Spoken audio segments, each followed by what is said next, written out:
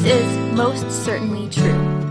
In the greatest act of selfless mercy, God sent His own Son into our world to die for your sins. And we can't stop talking about it. We now present this sermon, recently delivered at Grace, to you. First reading for today is recorded by the book of Ezekiel, the prophet, chapter 33. God, through Ezekiel, called His people to care for the straying and to hold before them repentance and life in our forgiving God.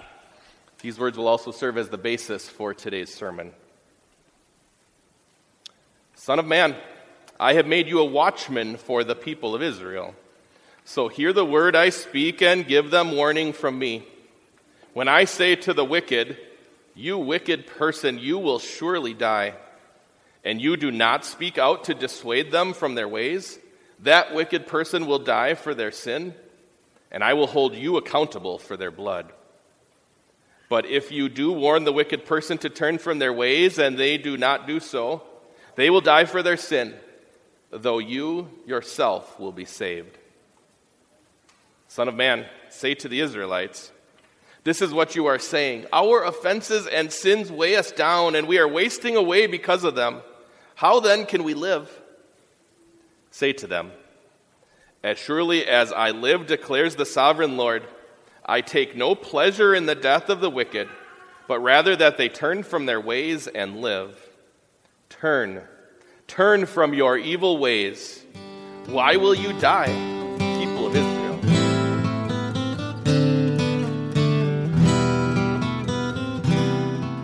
The bad guys were trying to figure out which neighborhoods they wanted to target for their robberies.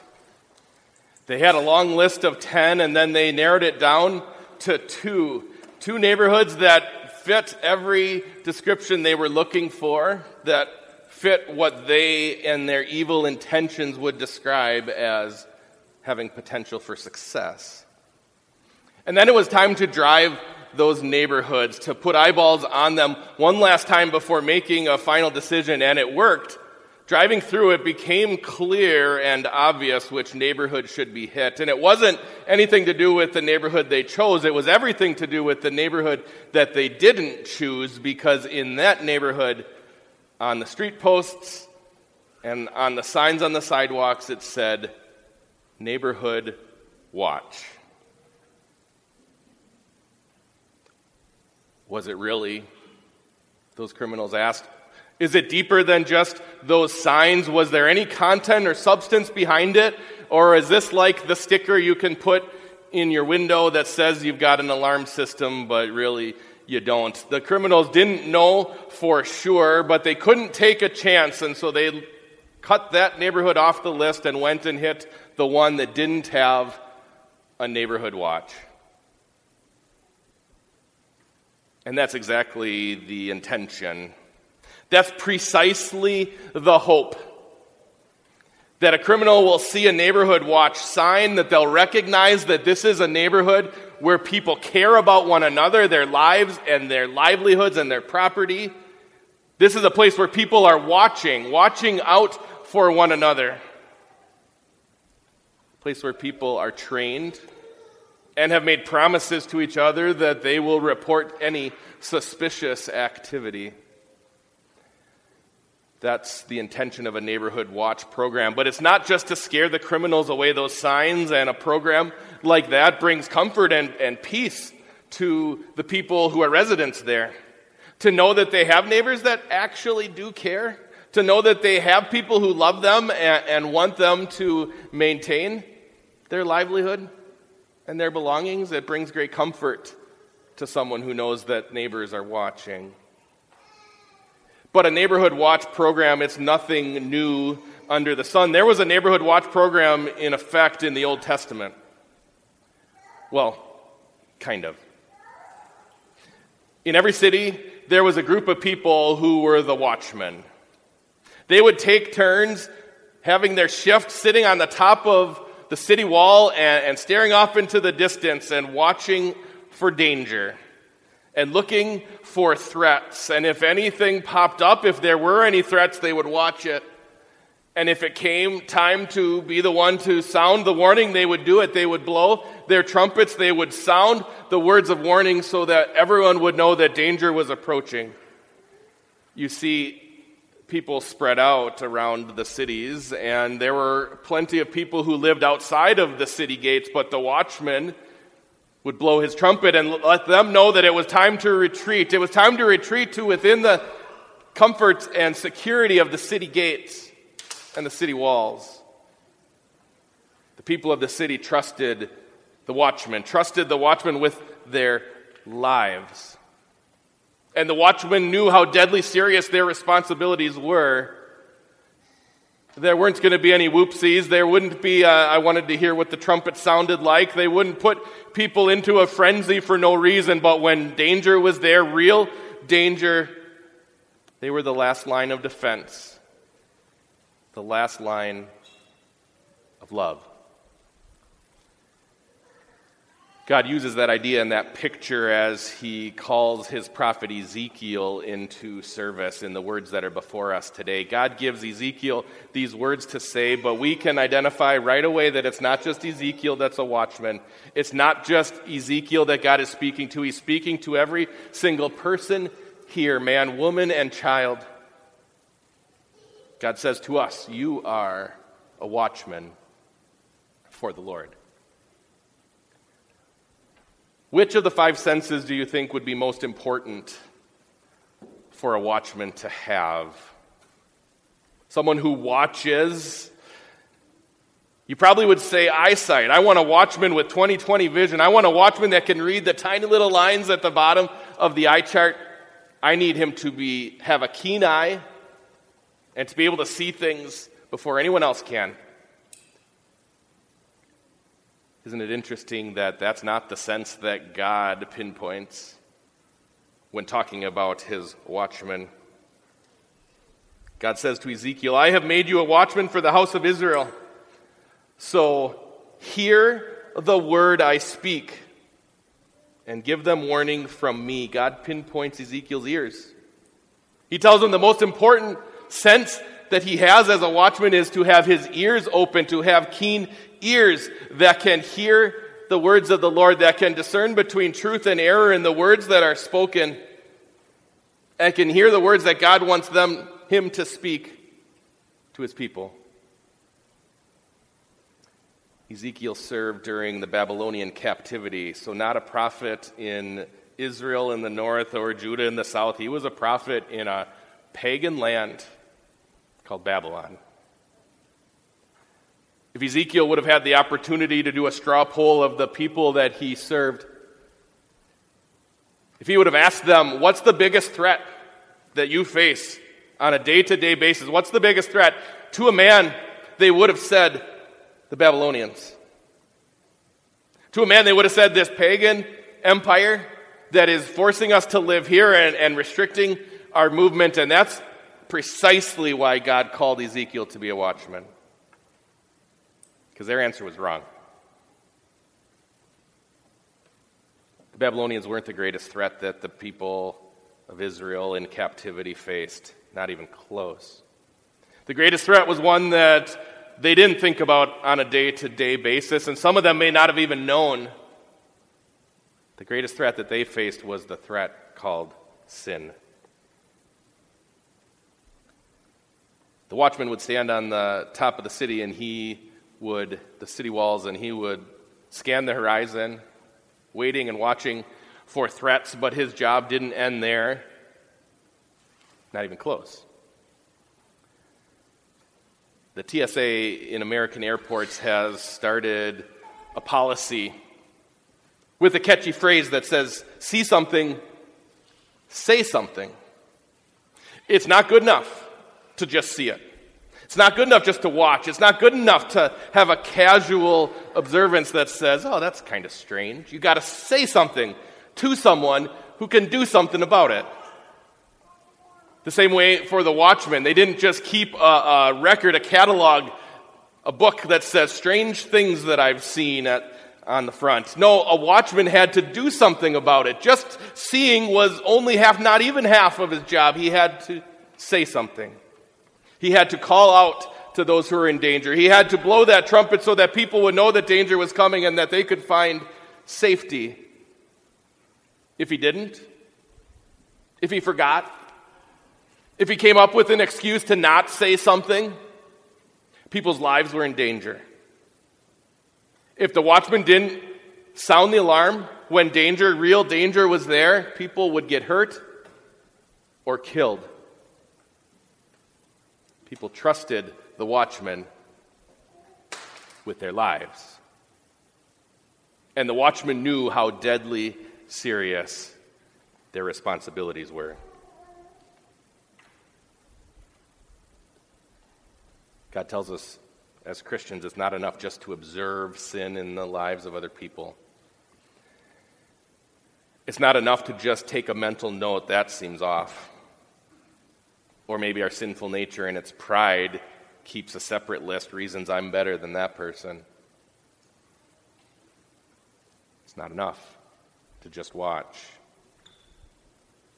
God calls on us to sound the alarm. God calls on us to speak words of warning and words of love to those that we see who are stuck in sin. God emphasized the deadly seriousness of being a watchman to Ezekiel when he says, "When I say to the wicked, 'You wicked person, you will surely die,' and you do not speak out to dissuade them from their ways, that wicked person will die for their sin, and I will hold you accountable for their blood." Our job as a watchman is to warn people about the impending danger that sin poses in their lives. Our job as a watchman is to tell people the deadly seriousness of sin. Sin is a big deal. It's a deal that could cost someone their life, that could cost someone their eternal life with Jesus. We can't stand on the sideline. We can't just casually make our own little quiet secret lists. When we see something, love says something.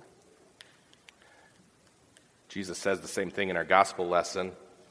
If your brother or sister sins, go and show them their fault just between the two of you. If they listen to you, you have won them over. We are responsible for those that God has placed into our lives, responsible for those relationships that God has blessed us with. When we see sin rear its ugly head, love warns. When we see people turning their backs on God's law, turning their backs on what their Savior has to say, living their lives as if there is another way to everlasting life, love speaks. And it's true we can't make anyone listen, but it certainly is our responsibility to speak. There was a man who lived in Washington State in the year 1980. His name was Harry R. Truman, not Harry S. Truman, 33rd President of the United States, Harry R. Truman. He lived in a cabin on Spirit Lake, nestled at the bottom of Mount St. Helens. And when the earth began to shake, scientists warned of an impending eruption. And the local authorities agreed, and they issued mandates for evacuations, and everyone listened, everyone except for one, everyone except for Harry R. Truman. He told the scientists who showed him their data, and he told the local officials who showed them the orders that he'd lived on that mountain all his life, and he knew it better than anyone, and nothing was happening, and there was no danger. Do you know how many people died in the eruption of Mount St. Helens? 1. Harry R. Truman. 56 people died in the ash that followed, but only one died from the eruption itself, the one who was too smart to listen. The one who knew better than everyone else, the one who rejected the fact that there was danger and tried to live it out on his own terms. If a watchman blows the trumpet, and the people don't listen and they don't come into the city gates and they don't find safety and refuge there in the city, that's not the job or the responsibility of the watchman. That's on them. If we speak the words of God clearly and persistently, if we share those loving cautions and warnings with those around us, if we follow Jesus' steps in Matthew 18 and still people don't listen, that's on them, not us. But God calls on us to speak. Why is it? Why is it that the devil works so hard to silence the watchman? Why is it that he tells us that if you dare talk to someone about sin, you're going to jeopardize your relationship with them? If you tell them that they're wrong and that God demands a change in attitude and behavior, they're going to judge you and accuse you of judging them. Why is it that the devil puts every excuse and every worst-case scenario before our eyes? Why is it that he works so hard to silence the watchman? Because if he succeeds in silencing a watchman, he's silenced too. The one who continues on his merry and blissfully ignorant way down a path of sin, and the one who loved himself and his own comfort more than speaking the words that he knew should have been spoken. The devil succeeds in two people, or maybe more, walking further and further away from Christ.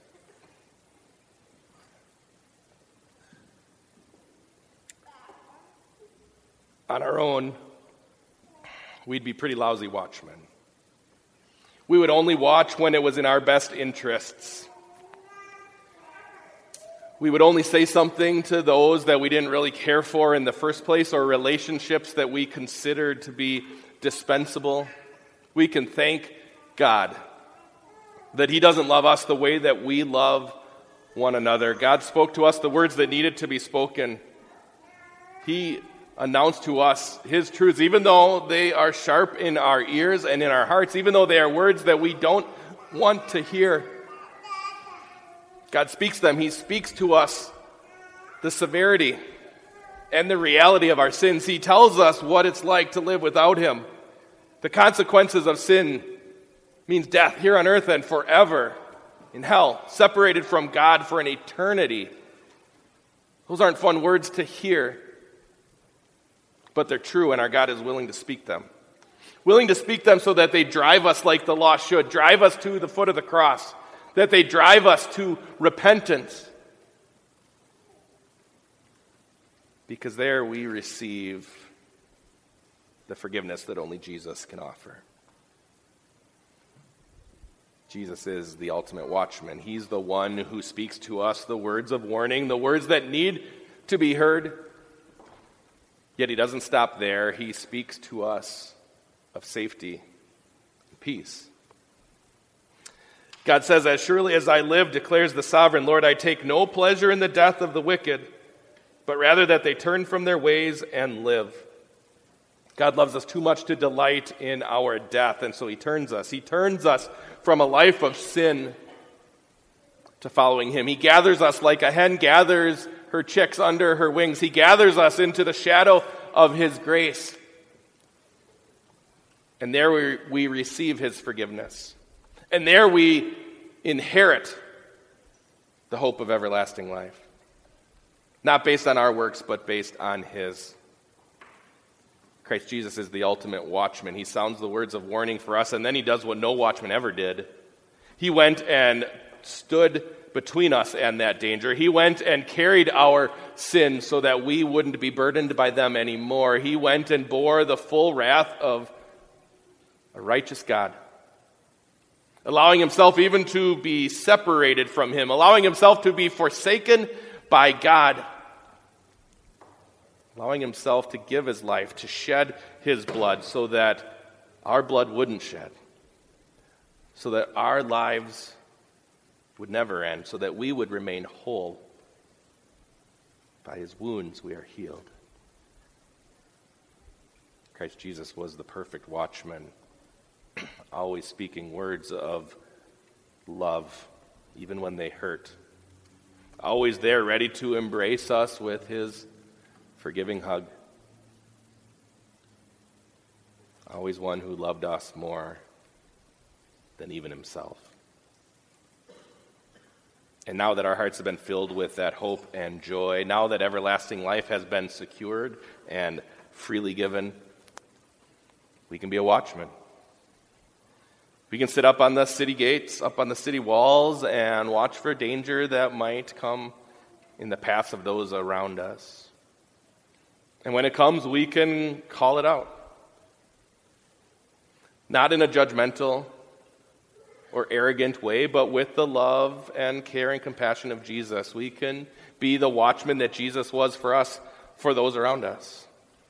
We can speak words of love, even when they hurt, even when they're pointed and sharp, because it's our hope and it's our prayer that those words of law drive our loved ones to the foot of the cross. That there they can look up and see a Savior who bled for them. That there they can look up and see a Savior who carried burdens so that they need not be wearied. There they can see a risen Savior. A Savior who didn't stay on the cross and didn't stay in the tomb, but lives forever. King of kings and Lord of lords.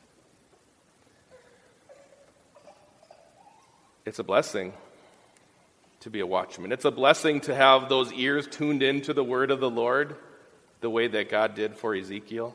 It's a blessing to have the privilege to have his words put on our tongues.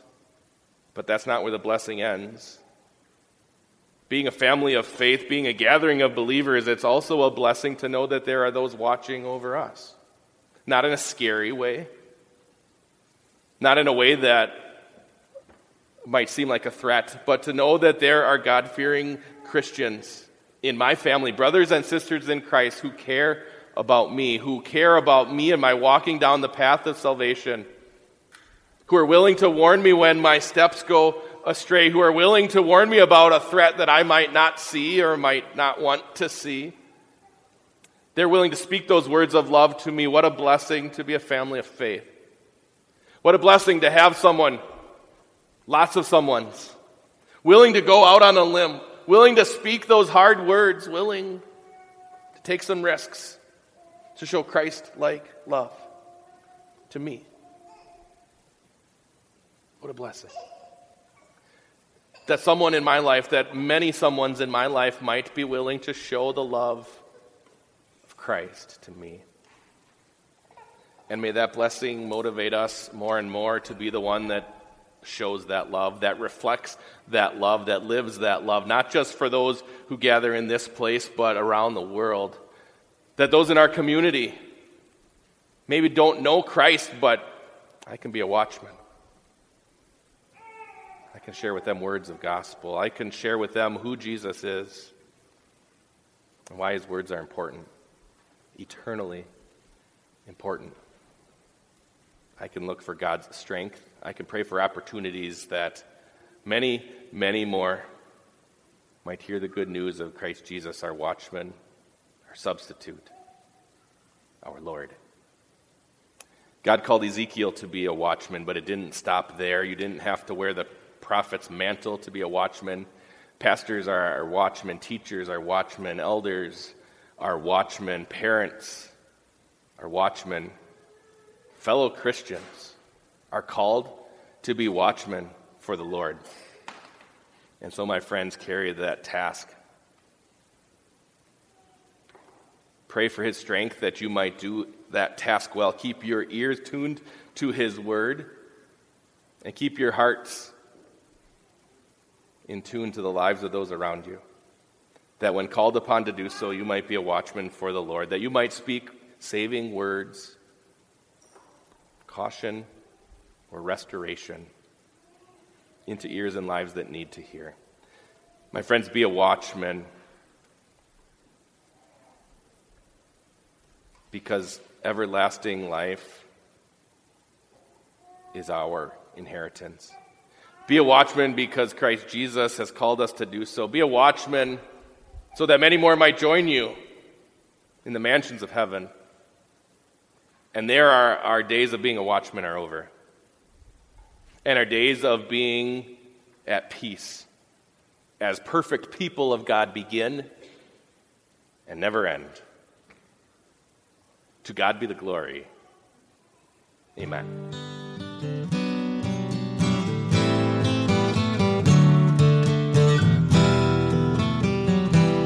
Thanks for listening.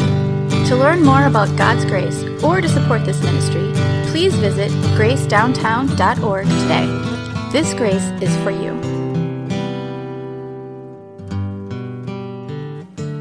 The Lord bless you and keep you. The Lord make his face shine on you and be gracious to you. The Lord look on you with favor and give you peace.